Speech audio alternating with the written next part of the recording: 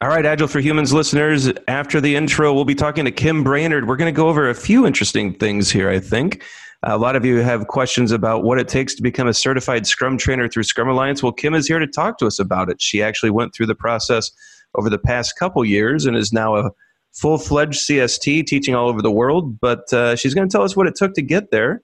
Might have some coaching conversations along the way. So listen to the intro, and we'll be right back. Welcome to Agile for Humans. Our goal is to bring humanity back into the world of software delivery with Agile values, principles, and practices. We gather top Agilists from around the globe to share insights and help you grow as servant leaders in your organization. We seek to open minds, change hearts, and deliver value into the world. Now here is our host, professional Scrum trainer and Agile practitioner, Ryan Ripley.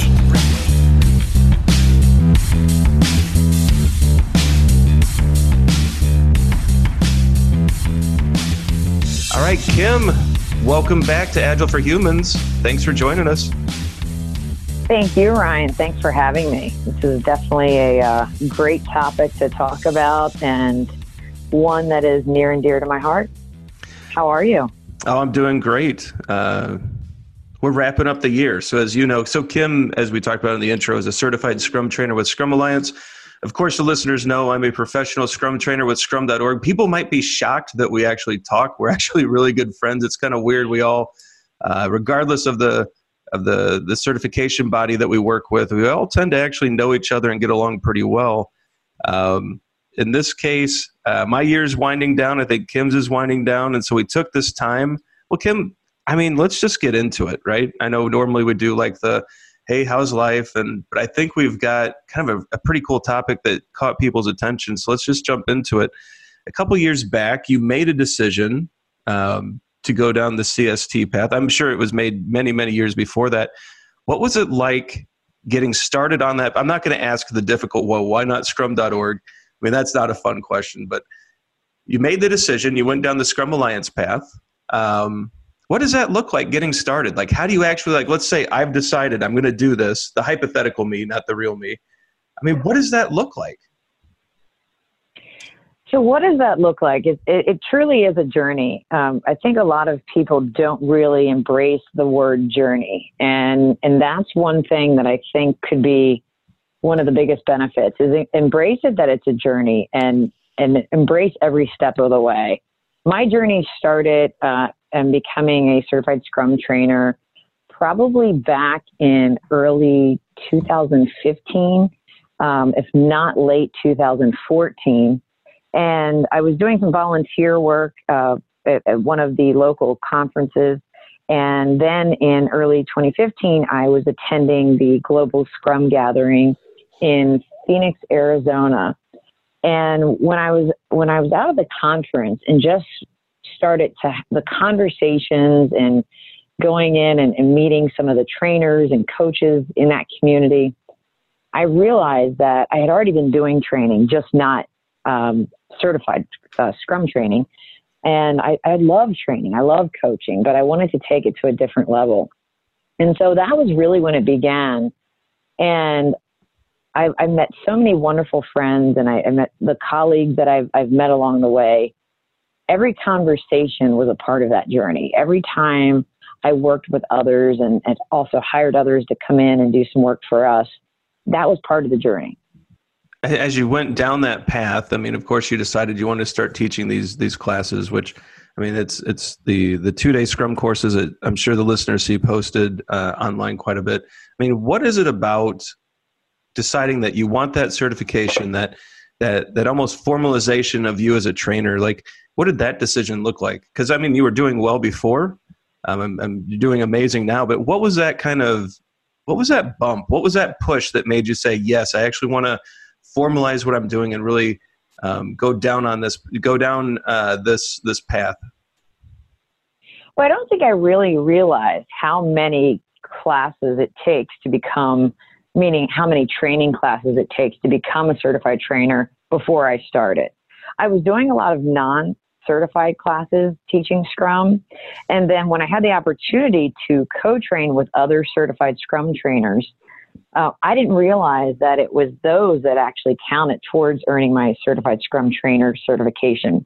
I know that was a lot of words there, so let me break this down. Currently, what it takes is it's going into training with others. Sometimes that actually takes you not getting paid. And so it really is some strategic planning to think about this as that, all right, here's my roadmap for the 6 month or for a year. And what can I do? Can I take time off of work for my current engagement?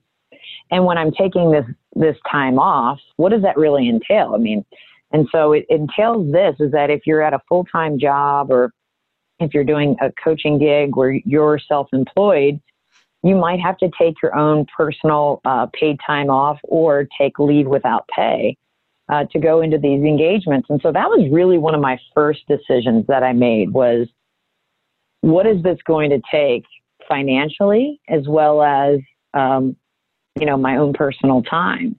And at first I said, you know what? All right, I'm going to need to meet with 5 different trainers and I need to have a couple times with them, maybe 1 or 2. So if you think about it, it's 2 days of training per one person. So that's 2 days. So that just figure 10 days. And that's at the very best. That's at absolutely if you don't need to go work with that trainer at more than that. And so I knew right off the bat that wasn't realistic, that I didn't want a one and done and to get a letter. I wanted to think about this as I want it to be a journey. I really want to make sure that I take the point of observing these trainers, and then I want to learn from these trainers, and then I want to actually get on the stage with these other trainers. And so realistically, I knew it was going to take at least 2 to 3 times partnering with one of the other certified Scrum trainers. And so if you think about it, it's at least 3 times 2. I mean, it's 6 times that I was, 6 days that I was actually working with them. And so if you need, and I hope you guys are doing the math, and I'm sorry if it's too early for everybody, but you basically need to think about it as at least 2 months without pay. And that's really realistic when you're talking about traveling. And so it takes some savings as well. And so, Ryan, to go back to answering your question, I really decided that the fast track of all this wasn't really the best option. And so I wanted to spread this out and also ensure that I was digesting what I was learning. So that's what I did. I said, all right, here's my plan. Here's my roadmap. And I can space these types of trainings out and also make sure it's financially reasonable for me. And honestly, a lot of people say it's costly to earn your certified Scrum trainer certification, but I also never went to get my master's. And I really, truly believe that this certification is my PhD versus my master's. So I think that's what my first step was. Yeah, I think that's a super important point, all right? There is an investment here. And so people, when they start down this path, I think raising awareness of that is important. I want to step back real quick and just kind of lay out some of the steps that I'm hearing. I know there's some kind of application, some kind of notification to Scrum Alliance that you're interested in becoming a certified Scrum trainer. I think there's some intake process there. But once you start down the path, to make your next steps down that journey to CST, what I'm hearing from Kim is that there's co-training requirements. So you work with other CSTs in the community, you co-train classes with them, and you have to get a letter of recommendation from these trainers. So Kim, I know that you certainly went down this path, you went through that process. How many letters did you end up getting as part of your submission back to Scrum Alliance? I believe I had 11 or 12 letters. So that means, for the listeners out there, that means you've worked with 11 or 12 different CSTs throughout your journey. You did a few classes with each of them. So a massive investment in time and understudy, actually. So learning from each CST, seeing how they teach a class, seeing how they, there's a lot of different ways to teach Scrum.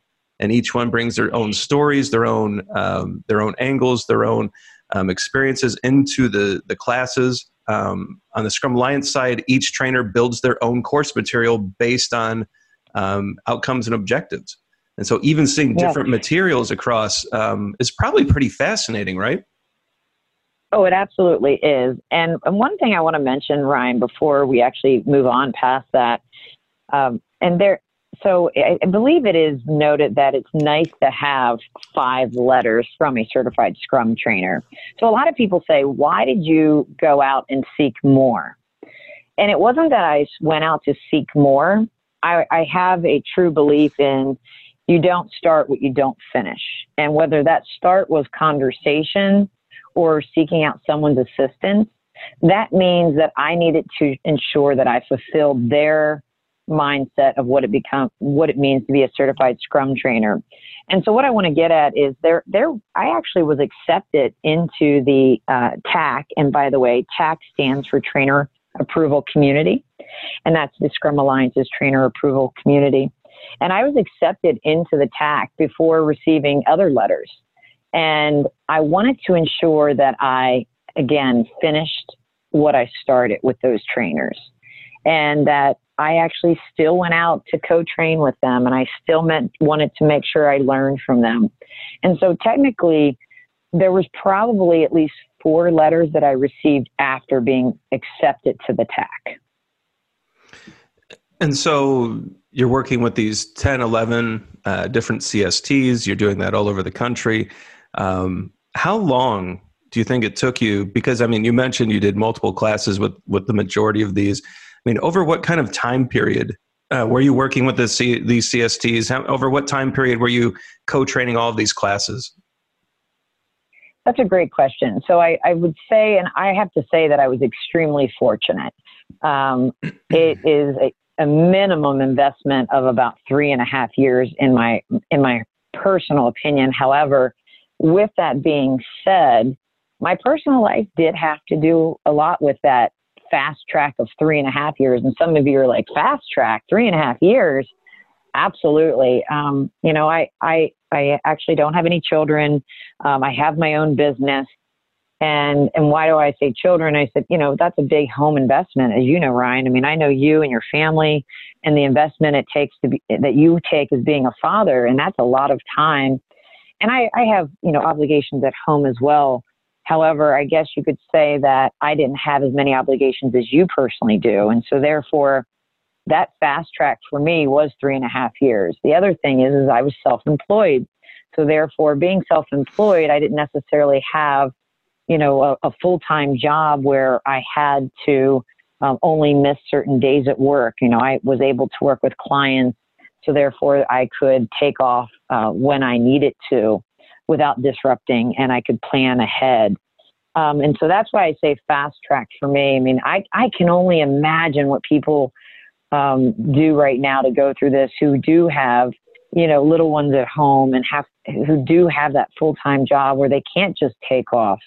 And my heart goes out to those folks. It really does, because, and in fact, I'd say those folks are even more dedicated, because they're giving up true valuable time that should be going potentially elsewhere. So to answer your question, my path started at 3.5. However, it continued because I didn't pass the TAC my first time around. So we'll jump into that in a second. I know that people are going to be very curious about the TAC and how that works. Something I wanted to bring into this as well. You can't just really apply to be a CST without going through and having your CSM, the CSP. I mean, there are some prerequisite certifications, right? Oh, absolutely. So, and that's one of the things I've seen missing from some of the folks that I'm co-training with. A lot of people say, let me go ahead and be a Scrum trainer. It seems so magical and has so many benefits to it. However, there's a lot of volunteer time that is invested in getting to this stage, which is the most important to me, to be quite honest. It's what is your investment to the community? How are you giving back and making a contribution? And that was a huge investment at first. And that doesn't start at, okay, I'm going to be a Scrum trainer and let me just start volunteering. I would hope that this passion is something that started years ago. And that's where I've really invested, is before I even thought about co-training with anyone. I had a few years of serving and giving back to the community. I served as the San Diego co-chair for the Scrum Alliance Global Gathering, working in helping with papers, helping with coaching, like free coaching, meetup groups and speaking engagements. And then there's also the part of maintaining your certifications and continuing your own education.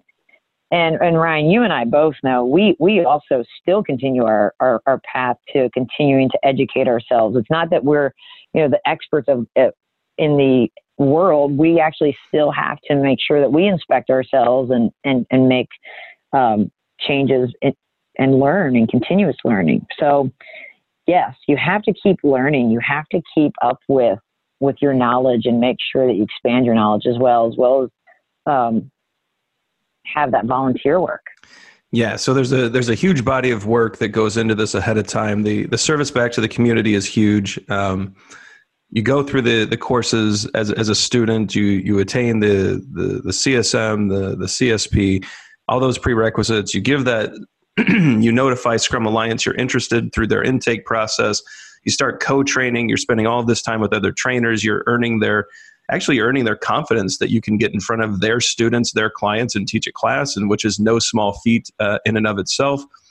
And then let's say you get all these letters collected, you have the recommendations from the trainer community, you're all good to go. And then I think you pick one of and again, correct me if I'm wrong here, you're invited to attend a TAC at one of the global Scrum gatherings. And then you attend that global Scrum gathering and appear in front of the TAC. And so can you talk a little bit about what TAC is and then your initial or your first experience going through TAC?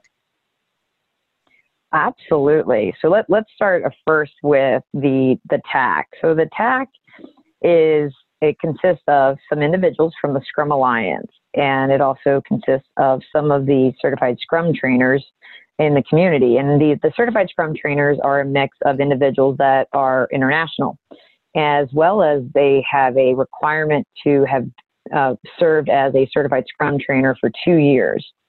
And then they have to go and apply to be a certified Scrum trainer on the TAC. And so the TAC is an amazing group of people. I'm going to also say, did I say bad things about my TAC? Yes. Oh my gosh, I'll get into that in a minute. Do I feel awful about it? Oh gosh, yes. It goes into the fact of being human being. When we as human beings have a rejection moment or can't see through the tunnel, what is our human reaction? We kind of put up this barrier and can't see through the light. And so I'll touch on that in just a minute. But I actually now am thankful for my TAC in things that they help me see through and help me through some of my rough spots. But anyways, the TAC is a group of people that put together a lot of time. And this is volunteer work that they're doing.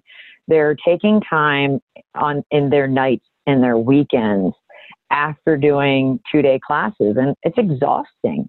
And so what they're doing is they're reviewing your material, giving you feedback, scheduling time on the phone or video conferences to help you with how you could get into the TAC, because some people do submit a package and the initial package is not accepted, whether that was missing some learning objectives, maybe it's that they hadn't thought clearly through the learning objectives. And these TAC members are actually taking their own time to give you feedback. And that is a huge piece that I think a lot of people don't realize. It takes hours for them just to actually go through one person's package. And I believe they're getting at least over 20-some, 30-some applications. So they have to review all of these on their own time. And that number could be low, Ryan. To be quite honest, I'm not on the TAC, so I don't actually know those numbers. And so the first step of it is they're reviewing all your information, and there's more than one of them that have to review it. There's a few of them that review the package. They work together as a team. And I believe they also use Scrum to do this as well, from my understanding. And so they have a sprint in which they actually have to get this work done and deliver their answer, whether this person would be moving forward. And so Once that's completed, the TAC then has to travel to the locations where these in-person interviews are going to be conducted. And the in-person interviews consist of, the first round is an interview itself, where 5 TAC members meet with the applicant, the individual that's going and trying to become a certified Scrum trainer. And then they go through a series of questions and answers. So the members of the TAC take turns asking questions to the individual. For me, this was I felt very comfortable. I want to kind of pause here and give you some real life. My TAC was in Minneapolis, and I knew pretty much everyone on my TAC. And I walked in and I was giving hugs to everybody, and I was kind of being my crazy self. For those that know me, I'm a little bit different. I'm kind of out there, present a lot of energy. And I didn't necessarily take my first TAC as a job interview. And I took it as I'm walking into the room with a group of my peers, my friends, and I wanted to be extremely relaxed. And I also didn't want to be anyone I wasn't, but I also wasn't being me, if I can be completely honest with you. I was projecting almost too much energy as a cover-up to my true self.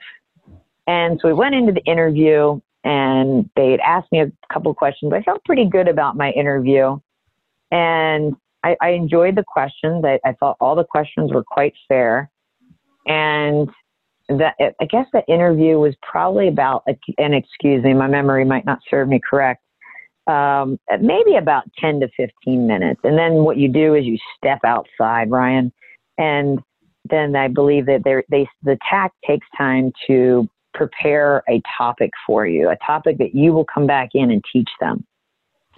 And so that's the part around the interview portion with the TAC. I wanted to pause, make sure to see if you had any questions about that piece of it. No, that's a really good description of that initial interaction with TAC. When you're working with them, when you're interviewing, like, I know you can't give away an exact question, but what's the kind of question you could expect when you're doing an interview with the TAC? That's a great question. So the one that I think a lot of people know is why do you want to become a certified Scrum trainer? And Ryan, you had, it kind of goes back to something you said before, why not scrum.org? And we won't get into that, but it's important no matter what organization, why. And in fact, I don't even necessarily know if it's about why do you want to be a certified Scrum trainer, or why do you want to be a certified, a professional Scrum trainer. It's why do you want to train is really the question. Take the organization out of it. Why do you want to train? And that's really where that knot in my throat comes out, is that I love what I do. I love to share knowledge. And I also want to grow my knowledge. Every class I learn. And when you see people have that light bulb go off, that reward is better than any paycheck, any time of day. And it's also that do you believe in what you're training? And I do. And that's probably the question. I hope everybody really, not just don't put a false answer up by writing something down. If you're going to prepare yourself to be a certified Scrum trainer, right now, today, create your vision. Go out and create the vision of why do you want to be a trainer, and start to refine that vision along the way. Because as you grow as a trainer, that vision of your why statement should grow. And that would be my first recommendation to anybody. Start now and put in writing why, and inspect and adapt that continuously throughout your training. I think that's wildly important. That's probably going to end up being one of the best tips of this show for anyone considering becoming a certified Scrum trainer or a professional Scrum trainer. The why is super critical, right? And so that's something I had to consider becoming a trainer myself. And as I really honed in on why I wanted to be a trainer, I've held on to that because, and maybe we'll get into this after we talk about Kim's journey to getting the CST certification. But because being a trainer is a dream job. Like I'm living my best life, as the kids say. I'm doing the work that I love to do. it is also a grind. It is a hotel room life. It is a heavy travel.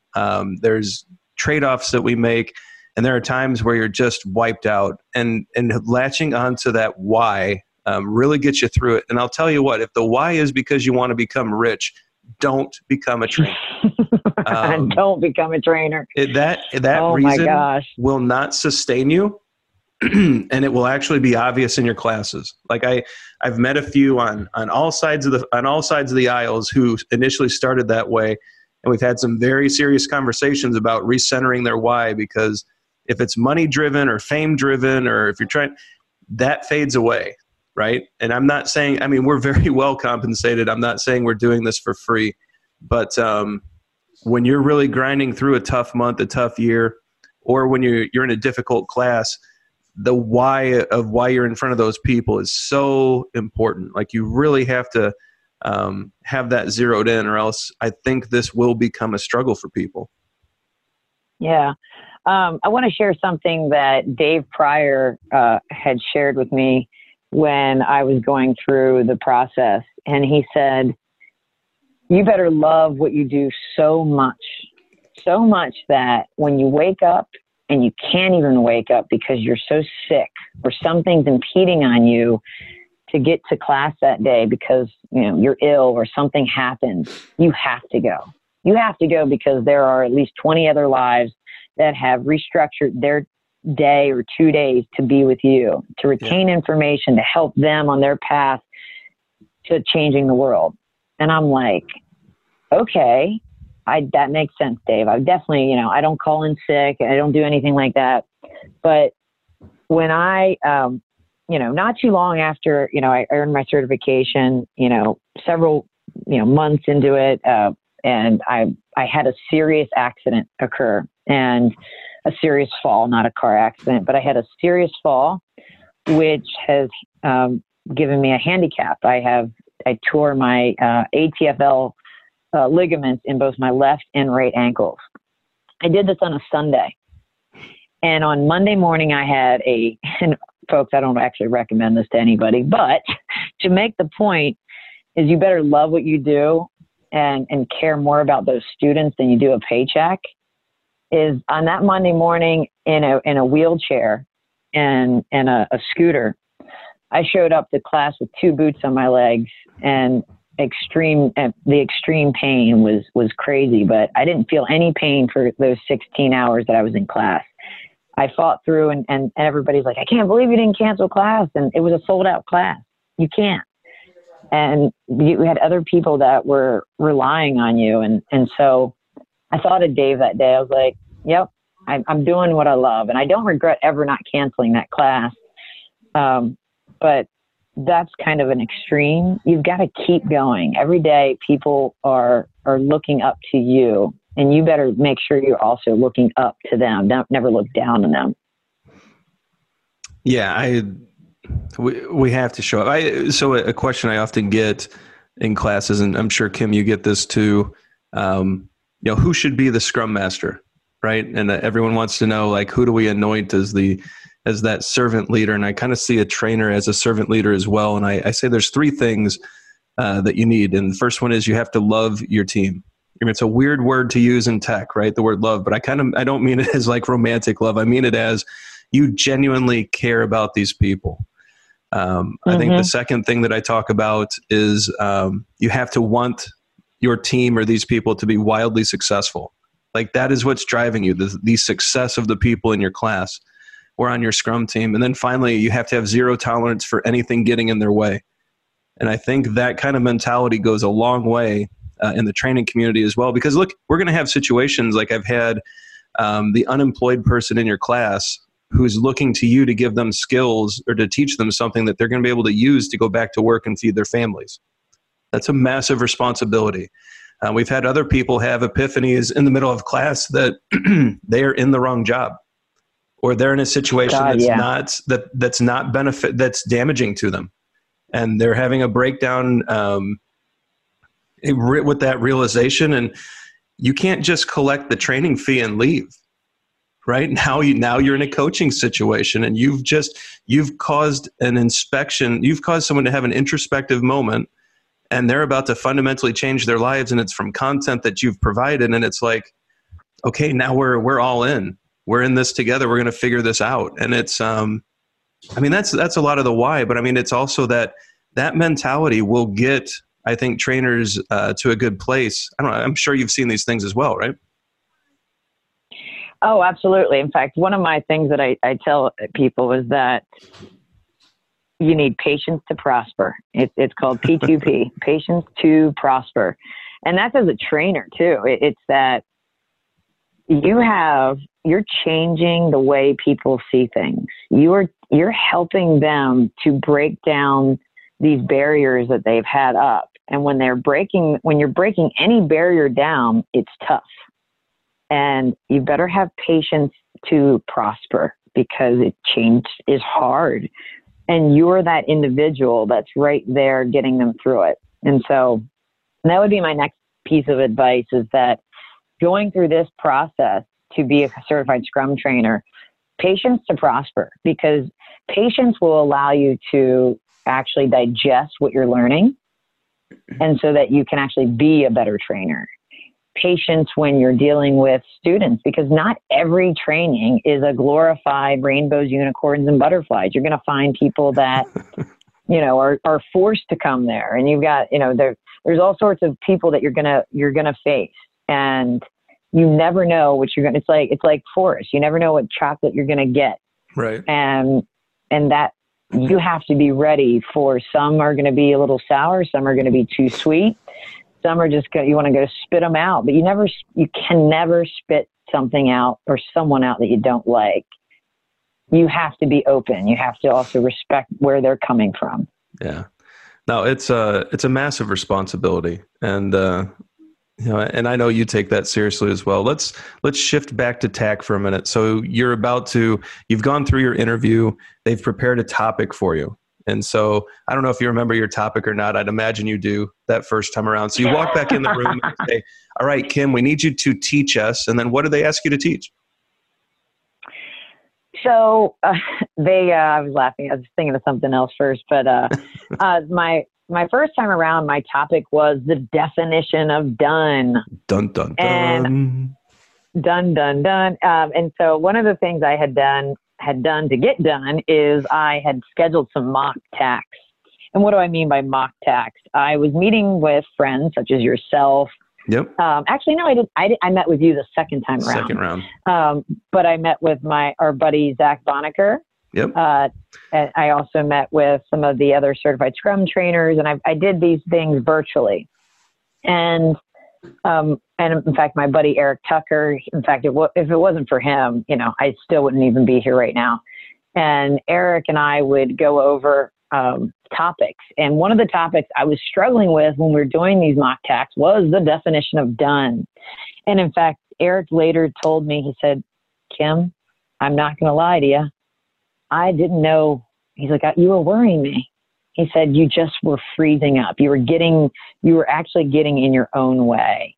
And finally, when I found my connection to the definition of done, he's like, yes, now that's the real Kim Brainard that I've seen. And why I wanted to bring this up is that when you're getting topics from the TAC, or you're just a trainer, even if you're not going to go to TAC, here's my recommendation as a trainer, as a coach. I recommend you find your connection story.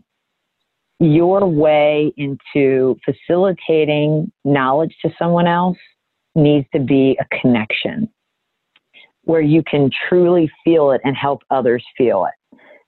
Learning is all about actually experiencing things, digesting these things that they're learning. And one of my areas of connection was I had some home remodeling done, and everybody is that, have you ever had any home remodeling done or started a project and you think that you've got the right way to do things?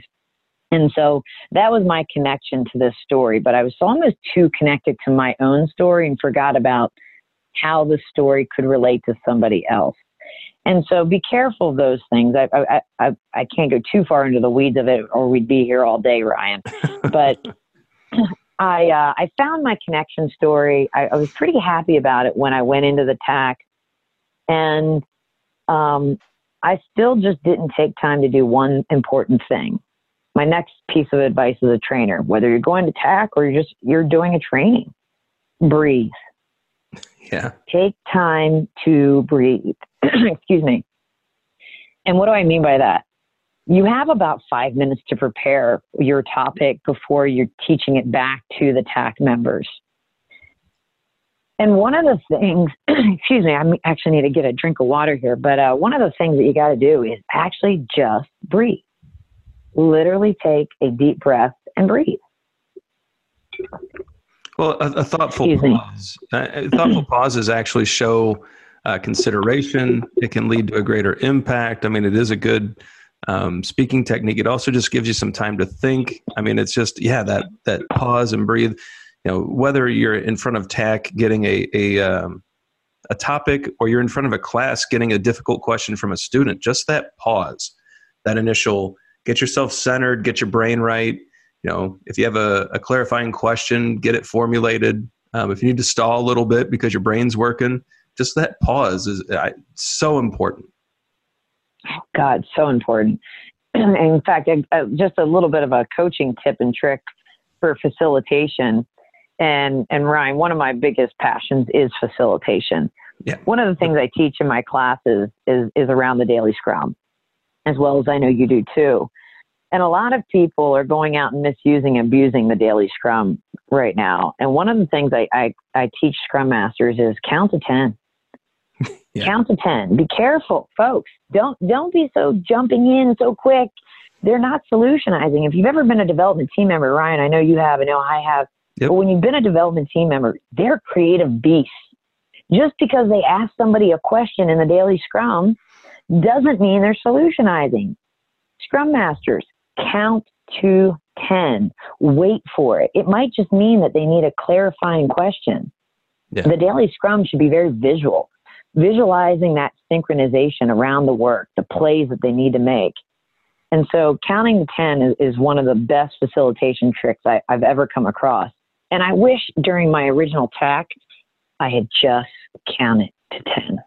Yeah, so clearly we're alluding to the fact that round one of TAC for Kim was a learning experience, but did not lead to becoming a trainer. So can you talk a little bit about that? Oh my gosh, yes. Whew, you might strike a chord here. So for those that are looking for some transparency, and gosh, I hope I don't, lose it here. Meaning this was probably this was the most impactful self-awareness learning moment I've ever had. I was pretty confident in my skill set to become a certified Scrum trainer. I felt very comfortable with those that I was going in the room with, and almost in too much of a cocky sense. Man, don't get in front of yourself and get in your own way. We teach people about it, and it's one of the worst skill sets you could ever have as a trainer. Never be the smartest person in the room. Yeah, it really is true. And I am so happy that I was grounded the way I was. Did it hurt and bite really bad? Oh God, yeah, Ryan, it really did. Here's what happened. I went in, did my interview. I did go through my training, the teach back of doing the definition of done. And I wasn't displeased with the performance, but I also could have always done better, which I hope everybody knows we can always do better. And then I went back in to do a retrospective on the entire process.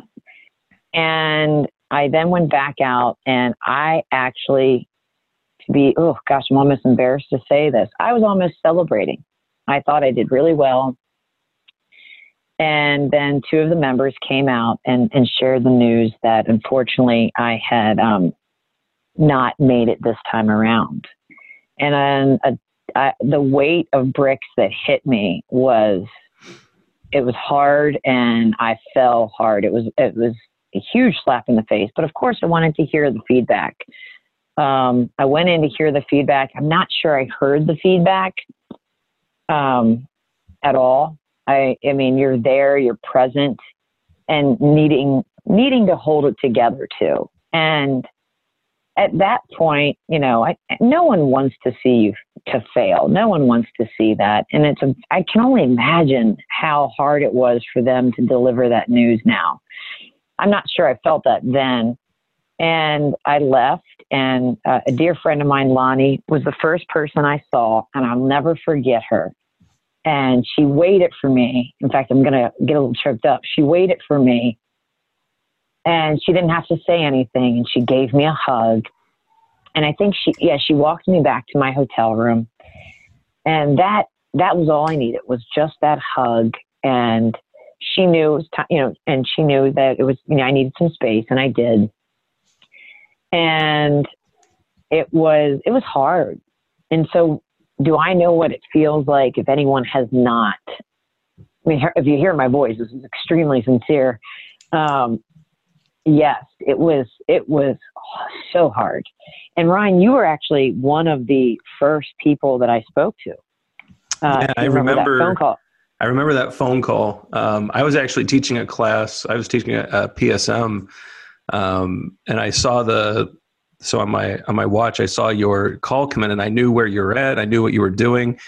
We were at a good breaking spot, so I went ahead and called a break in the class and answered the phone. And I was stunned. Like you started explaining what was happening, and I was like, "Whoa, wait a minute! What are you talking about?" And yeah, I remember that call very clearly. But I mean, after a little bit of being upset, I think we got to a place to where it was like, all right, what do we do next? Like, what's the yeah, and you bounced back pretty quick, and that was really impressive. Like, it was I know you beat yourself up a little bit for getting a little angry or some of the things you may have said, but I think you bounced back super. People should keep in mind, like, people invest years of their lives becoming competent with the framework. We hone our training skills for years, and to get to it's like climbing, it's probably not like this, but imagine you're climbing Everest and you're 10 feet from the top and someone says you can't come up here yet. And it's just like, I mean, it's such a devastating feeling. So I was super impressed when you were like, all right, this sucks, but what's next? And I thought that was really just a great sign of character. Oh, thank you. There's still things you'd love to take back. The journey, and this is what I'd have to say is that the journey, I allowed it to eat me alive at times. Did I always do things that were correct or the right thing? Absolutely not. Was I always the best person? No. In fact, I was going through some personal things in my own personal life that were kind of taking a toll. And so it was almost that I found myself in this tornado, and I allowed the tornado to grow into this class 5. And it was a destructive path. And all of a sudden, when the tornado meaning hit, where I got the news that it wasn't going to go my way that day, that ended up being and oh my gosh, it's a surprise. A lot of people would be surprised to hear me say this, the absolute best thing that ever happened to me. So tell me about that. It opened my eyes to it opened my eyes to where I ruined relationships. It opened my eyes to closed learning, where I didn't learn things that I should have. It opened my eyes to reflect on the very valuable information that I received, and others' opinions, and to truly humble myself. And then it also expanded my horizons. My second time around, it took me a while to recover. I mean, I felt like I went through a divorce. And there was definitely a mourning time. And then there was also a refocus time. And I needed to refocus alone. Ryan, you and I spoke, but just I needed to sort of protect myself a little bit and reflect in that without moment, in that moment, just the raw feelings and the thoughts. And I think you did what you did was smart, right? You didn't let too many comments fly. You didn't let, anyone who would criticize that, I think you did the right thing. I mean, it takes a little time to recenter the brain, especially after a loss like that. I mean, 3.5 years of prep, and it's like, oh, not quite. And it's a massive financial investment of time and money. And I get it. Like I said, I was impressed with how quickly you actually bounced back from it and just was like, all right, what do I have to do to get there? I mean, a lot of people quit at that point. A lot of people are just like, this is unfair. This is rigged. It's not right. And instead, I mean, I think it's impressive. You took the feedback. You kind of humbled yourself a bit. Like, we all get there. Like, look, let's face it. When people do the kind of work that we do, we write books, we travel to conferences, we speak in front of thousands of people, we teach classes, humility is not always high up on the list. And it's very easy for humility to to kind of go to the back. And so I think the fact that you actually stepped back, and because I mean, I struggle with this too. Like the ego monster is alive and well in me. And I really have to remember I'm serving other people and I'm trying to create a great life for my family. And the people that I'm serving, I really have to keep focused, or else that thing grows, right? And sometimes we just have to get that humility check. And I don't know. I think you're hard on yourself. I think you handled it well. And it was, you could have gone in so many different directions. You could have said, forget this, it's rigged, it's unfair. You could have been bitter. You could have been, and you know what? I mean, you basically took the feedback from my point of view, especially after that initial call and then follow-up calls. And I think you decided, what do I need to do to get to improve? And I thought that was so impressive. Like, you did not take the negative path that so many of our friends and colleagues have taken. One thing and so Ryan, when we talked about doing this, one of the things that I wanted to share is that, and this is the reason that the podcast is so important versus writing it down. And the reason I wanted to do this, and when you asked me to do this, was because I needed to say this, and that my first time around, I deserved to not go forward, but the reward in return was far greater. And so I am so thankful to the TAC members for helping me get to where I am now, but also for giving me an opportunity to grow further. And I would never be the trainer I am today if I wouldn't have failed the first time. And I don't think it's a fail. I think that, just like the Agile Manifesto, I've uncovered new things about myself. I learned so much more, and I adapted. And it really is that if it's about uncovering and discovering yourself and continuing to learn more. I am now able to help others. They helped me. I mean, I now value them more than I ever have before, not because I passed, but because I failed, because I didn't pass that first time around. I went out and sought other people. I didn't actually do any more co-trainings. I had far many letters than I needed. And they had said, my feedback was that it wasn't that I needed more co-training, and I needed coaching, Ryan. And I actually sought out a very interesting group of individuals for my coaching to help me on that second time around, which is, I sought out you. You were the one that helped me, on the second time around. It was some coaching. Another gentleman, his name's Ken France from C Prime. Ken is a safe trainer. And so why am I bringing this up?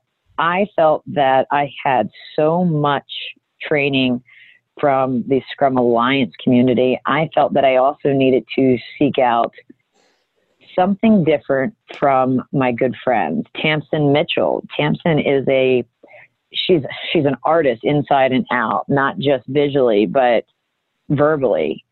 One day, Tamsin said to me, Kim, do you want me to coach you or do you want me to mentor you?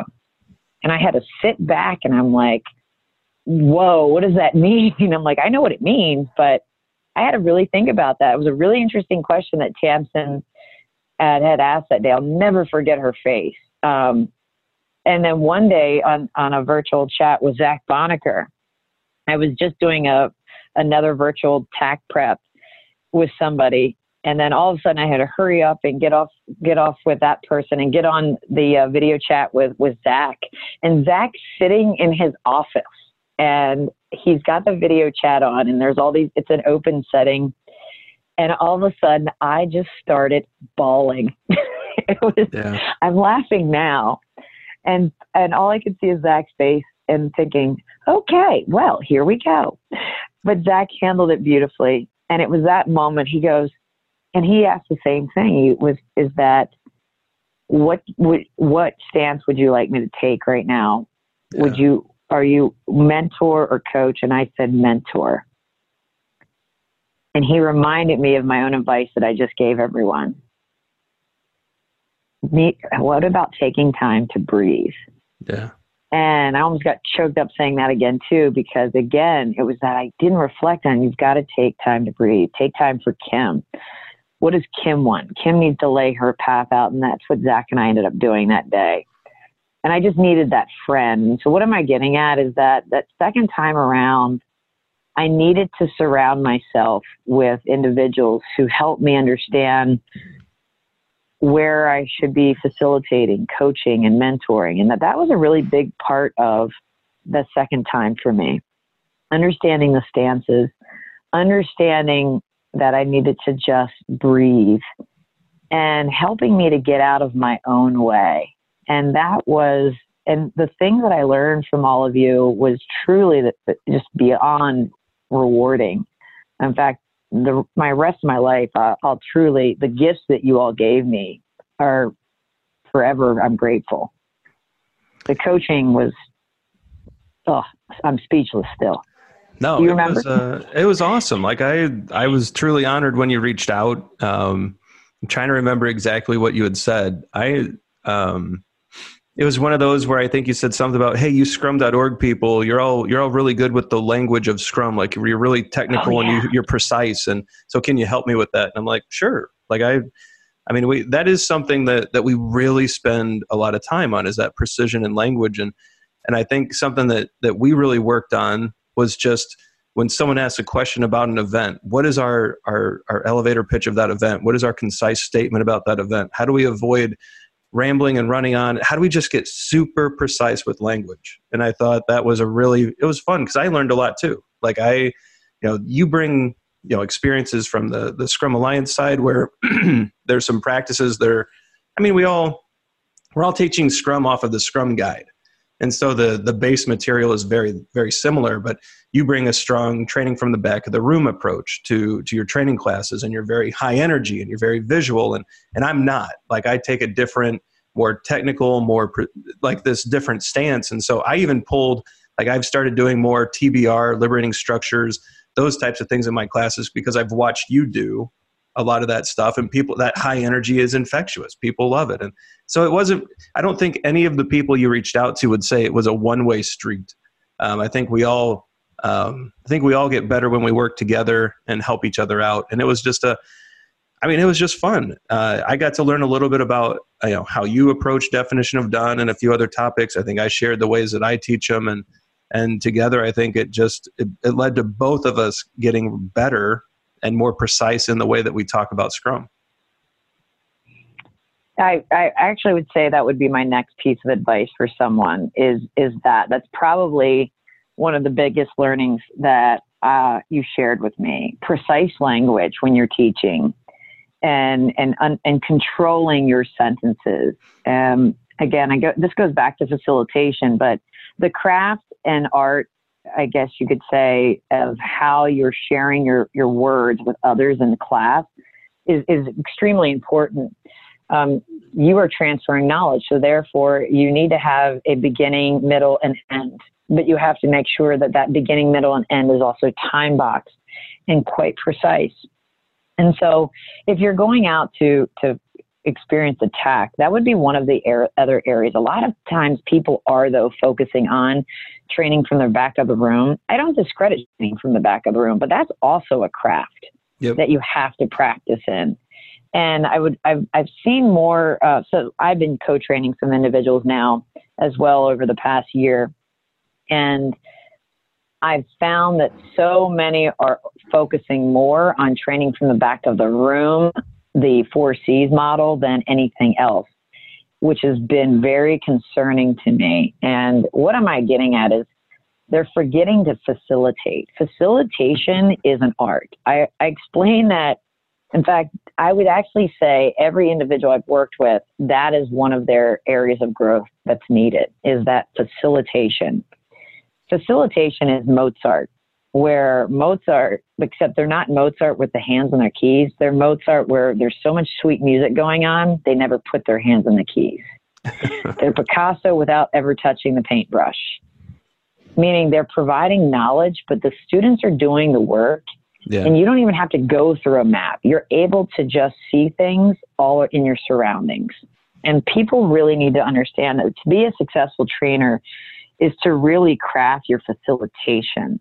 Whether you use techniques from training from the back of the room, that's fine. But the first technique that I would work on is the stance of facilitation. Yeah, and even understanding what facilitation is, right? We throw that word around quite a bit. And what it really, at its essence, is really to make things simple, right? We should make it simple for a student to learn the material, right? We should present structures and frameworks and ways of presenting material that simplifies it down to such a level that the students can't help but learn. And that's really that first step into it. I was talking with Todd Miller about this just a few nights ago. I was in Philadelphia with him, and we were just like, at some point, like we all understand we're getting to a pretty advanced level of understanding of Scrum. It's been at the center of my brain for the better part of the past 15 to 20 years. And at this point, the training really becomes a performance. We're trying to perform, and I don't mean like acting. What I mean is we're trying to facilitate, coach, mentor, and slide in and out of those stances effortlessly so that the students don't even notice and they cannot help but learn. And it's really crafting that performance and crafting those stances. And as you said, starting at facilitation and getting so excellent at that skill, right? And if we can do that, the students benefit. It's a better course. That's a hot tip. I hope people actually, if you're a trainer, you take that to heart, that really facilitating, making things simple, performing your courses in such a way that the students cannot help but learn. And that takes time. Like we spend a lot of time I can't tell you how many times my wife has walked into my office and I'm just talking to a whiteboard, trying to craft out the right way to say something, the right way to do those kind of things. Yeah, and speaking of the stepping in and out of the stances, when we were going through working together during that between phase before I was going back to the TAC, it was interesting of how many people that I was working with would always switch in and out of those stances. Yeah. And helping me to they were facilitating me to get out of my own way. And then it was that this is the biggest tip and trick, is that they could actually see without telling me what I needed, without telling me that. It was that when Tamsin would ask me if I was open to being mentored, Zach, the same. I mean, you, the same. You knew what I needed without saying it, but you would coach me to get there, to figure out, help me see through what I needed at the time. And that truly is, it's a gift. It really is a gift. And you have to enhance that gift, even if you have it, and refine that gift of facilitating. Yeah, I think it's really interesting the route you took. So after the first TAC, things didn't go as expected. You reached out to a SAFE trainer. You reached out to a Scrum.org guy. You reached out to Zach, who's one of the best coaches I know. Oh yeah. I mean, Tamsin's one of the most talented visual facilitators I've ever seen. And even beyond that, just a super smart woman. I love Tamsin. And before she is, God love her. She's an artist inside and out. That's for sure. No, I also reached out to Melissa Boggs as well. This is before Melissa became the Scrum Master for Scrum Alliance. Yeah. And Melissa also helped coach me as well on the phone. And that was a great gift as well. Yeah, Melissa's a good friend and really excited for her in her new role as co-CEO with Howard Sublett at Scrum Alliance.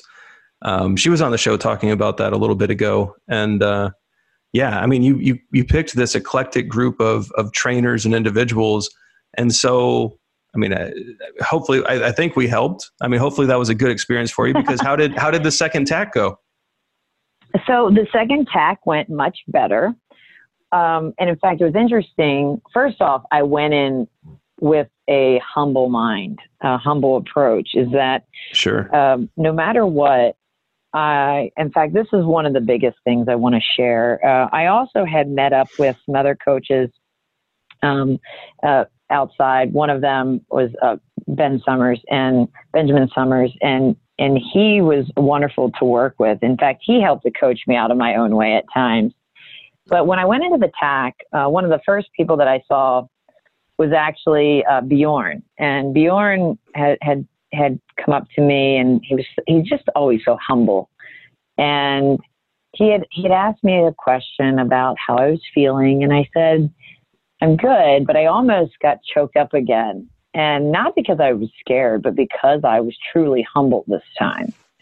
And that I had known no matter what would happen in that TAC interview, I had learned more valuable information that I would already take away and that no one could take away.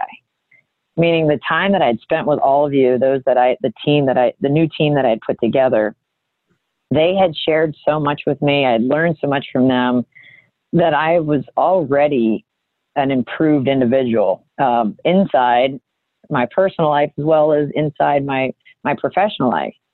And I just had shared with Bjorn that no matter what, I had grown as an individual, personally and professionally, and that, I really appreciated not passing the first time. And I feel like people thought that, oh yeah, whatever, that's maybe a bunch of baloney, but it really wasn't. I would never have shared the experiences or had the opportunity to take the time and learn the things that I had if I hadn't failed, or let's say not had things go my way the first time.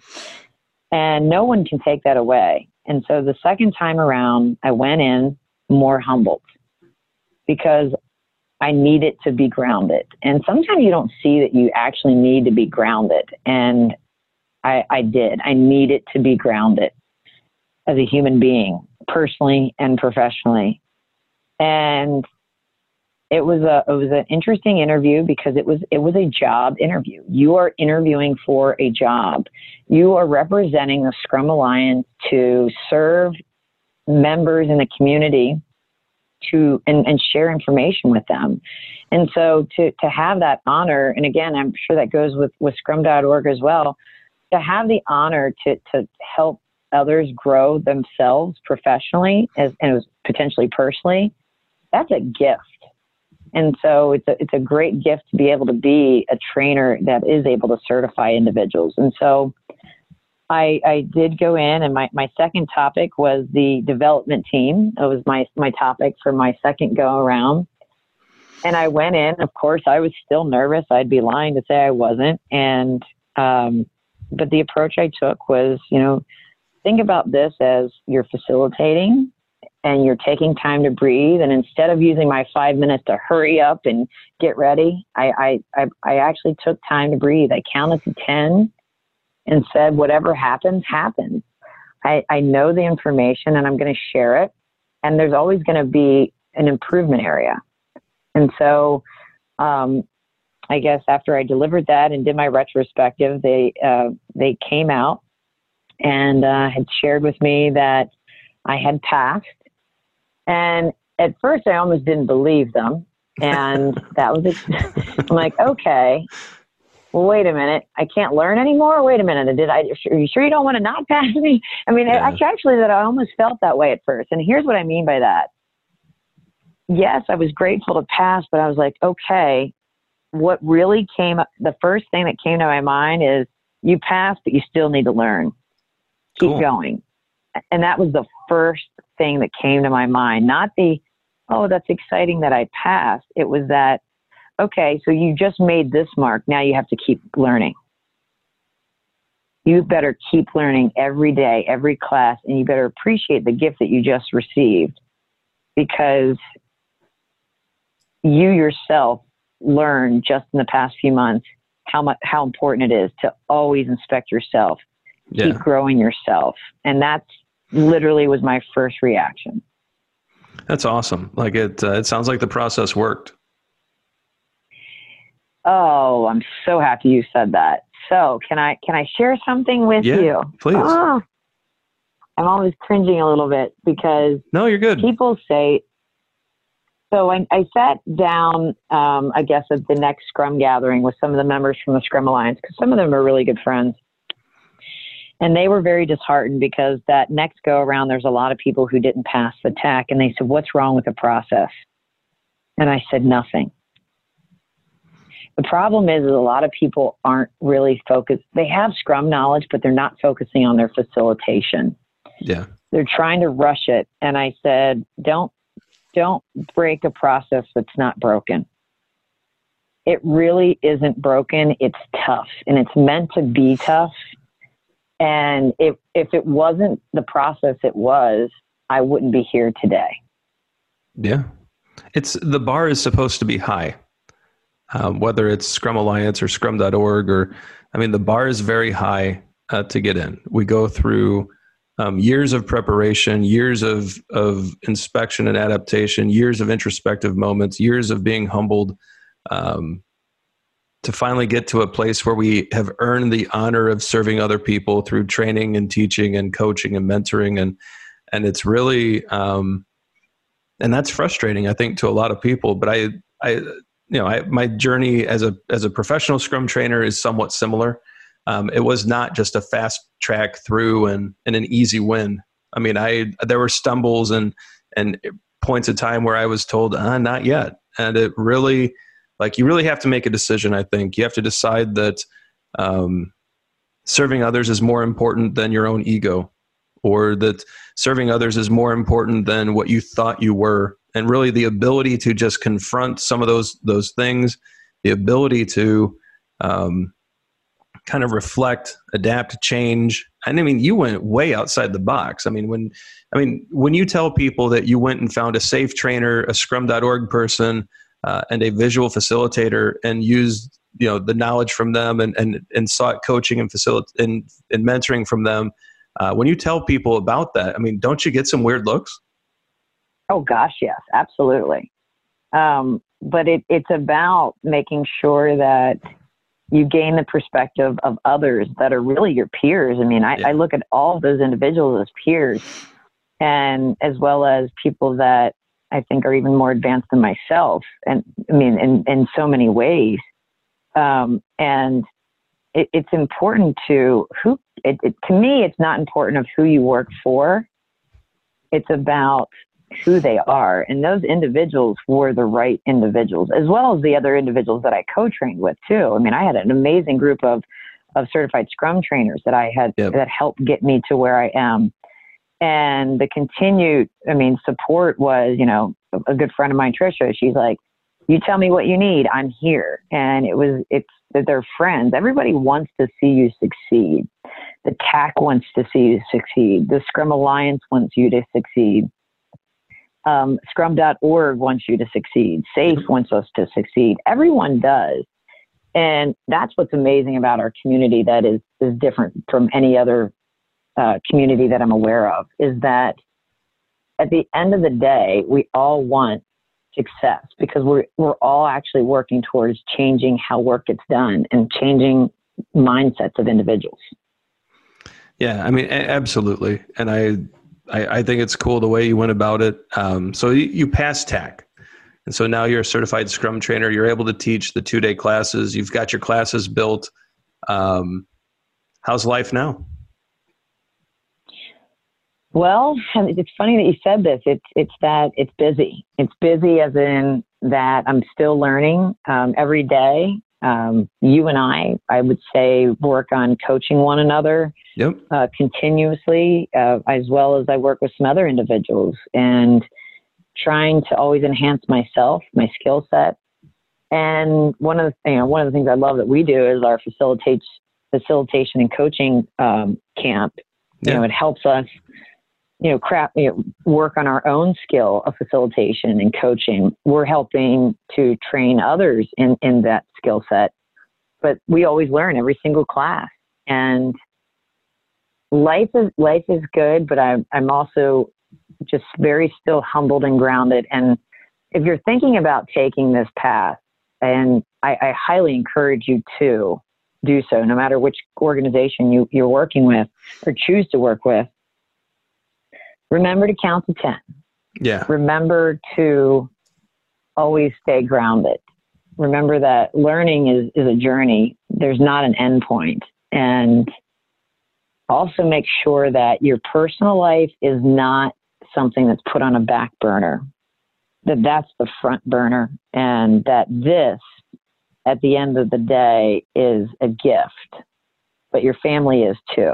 And so always seek out to help others. I think there's the TAC, the certified Scrum trainers and professional Scrum trainers, we're all, I think, willing to help people. And it's very time consuming though. The people that helped me, I can't even tell you how many hours of their own personal time it took. And so be patient is what I'm getting at. You will need patience to prosper. Yeah, it takes a long time. There's even on the scrum.org side, there's the fast path is years, right? I mean, it literally takes years to really dig in and do this. And so, yeah, that patience to prosper is huge. People, I get a lot of, to take it out of training for a second, I get a lot of calls about the podcast. Like, hey, Ryan, we just started a podcast. How do we get up to the number of listeners that Agile for Humans has? I'm like, well, I've been doing this for 6 years. And after 6 years, we built a following. So keep at it. Get a new episode out every month or every week, whatever your cadence is. And in 4 to 5 years, you'll be an overnight success. And I'll promote your show and I'll help you along the way. But it's really, you have to put in so much work that, and then that really is disheartening to some people. But I mean, it is just so much work to get to that trainer level and that trainer status. And, but it's so rewarding. Right. I mean, this afternoon, I'm going to drive down to Indianapolis and I'm going to spend 3 days teaching in just an amazing group of people. And I can't wait. Like I'm actually pumped. Because and then afterward, I'm home for 3 weeks and Thanksgiving break. But I mean, the class itself is just fascinating. Like I can't wait to see what we come up with in this class. And I think the day that I stop feeling that way is the day I have to quit. Yeah, it's definitely determination and the love. I know we've talked about love before. The love of what you do and the gift of which you give is truly just the most rewarding experience. But if you want to truly gain the agility and be a certified Scrum trainer, I like to describe it as it's like Michael Phelps. He didn't just become an Olympic swimmer and earn, I think, doesn't he have the record of all gold medals? He didn't just get that overnight. He didn't even get it in a few years. He did have to first jump into the water. He had to learn how to swim. Then he had to learn the craft. And then he had to really get into his skill set and then craft that skill set. And then there was a few wins, and I'm sure there was a few times that there was a few losses. But eventually he did win the gold and then several golds. And that it takes time, it takes years, but enjoy every bit of the journey because it truly is so rewarding. Well, Kim, I appreciate you giving a very candid insight into what it takes to become a certified Scrum trainer, digging into your journey a bit, and really appreciate how you've just kind of laid out what it took to get there, the things you went through.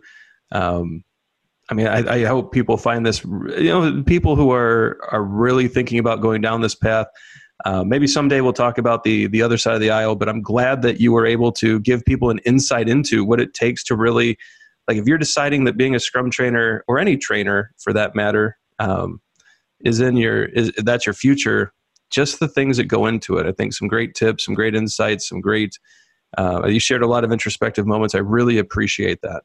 And so thank you for giving the listeners the insights into what it could take to go down this journey. Thank you, Ryan, for having me. And more importantly, thank you for always being a mentor, coach, and trainer to me as well. And I do truly appreciate that as well. So yeah, likewise. Thanks for just being an amazing friend.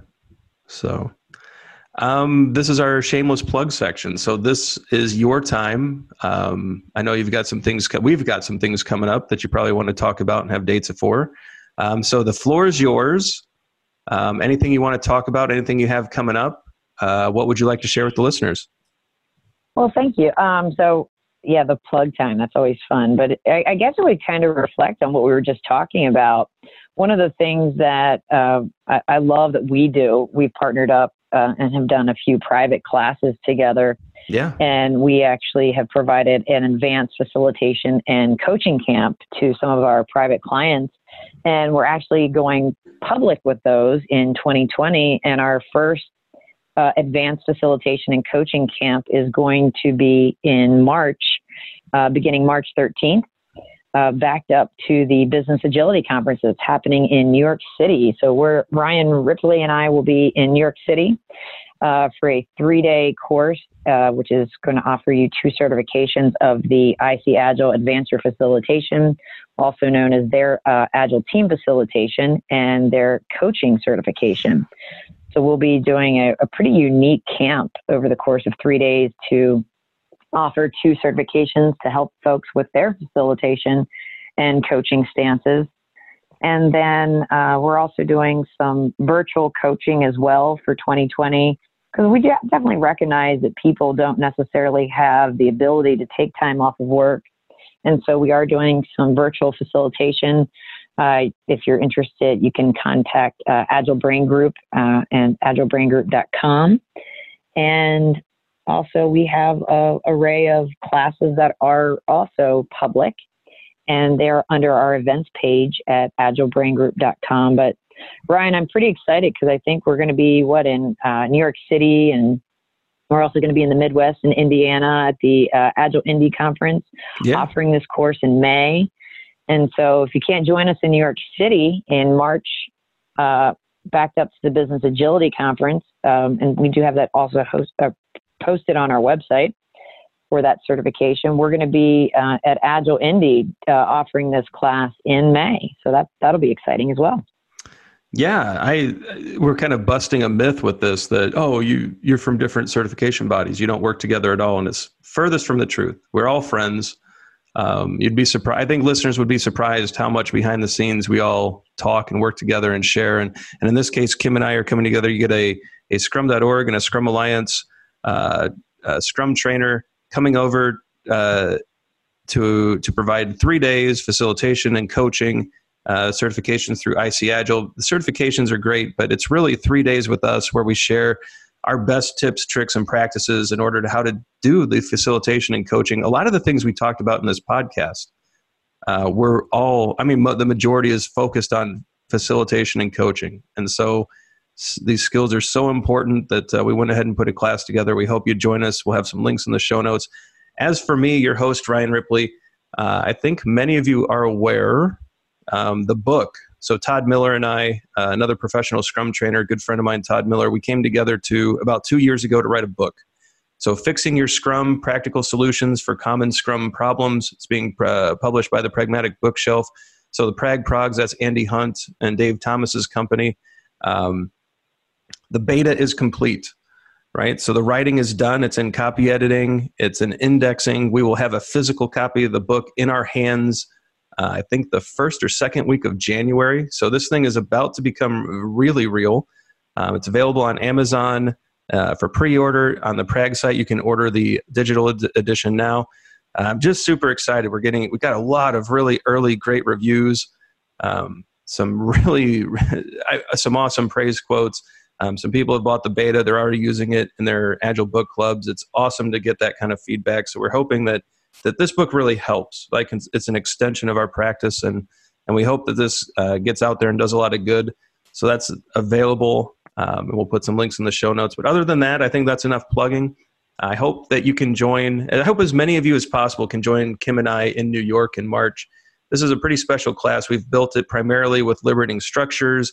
There's some TBR mixed in. There's some lecture mixed in. We've tried to do a lot of different learning modes so that people can really walk away with a good understanding of the material. That we've tried to make it so simple you cannot help but learn, I think is what we've tried to do here. But yeah, the links will be in the show notes. Reach out to Agile Brain Group if you have questions.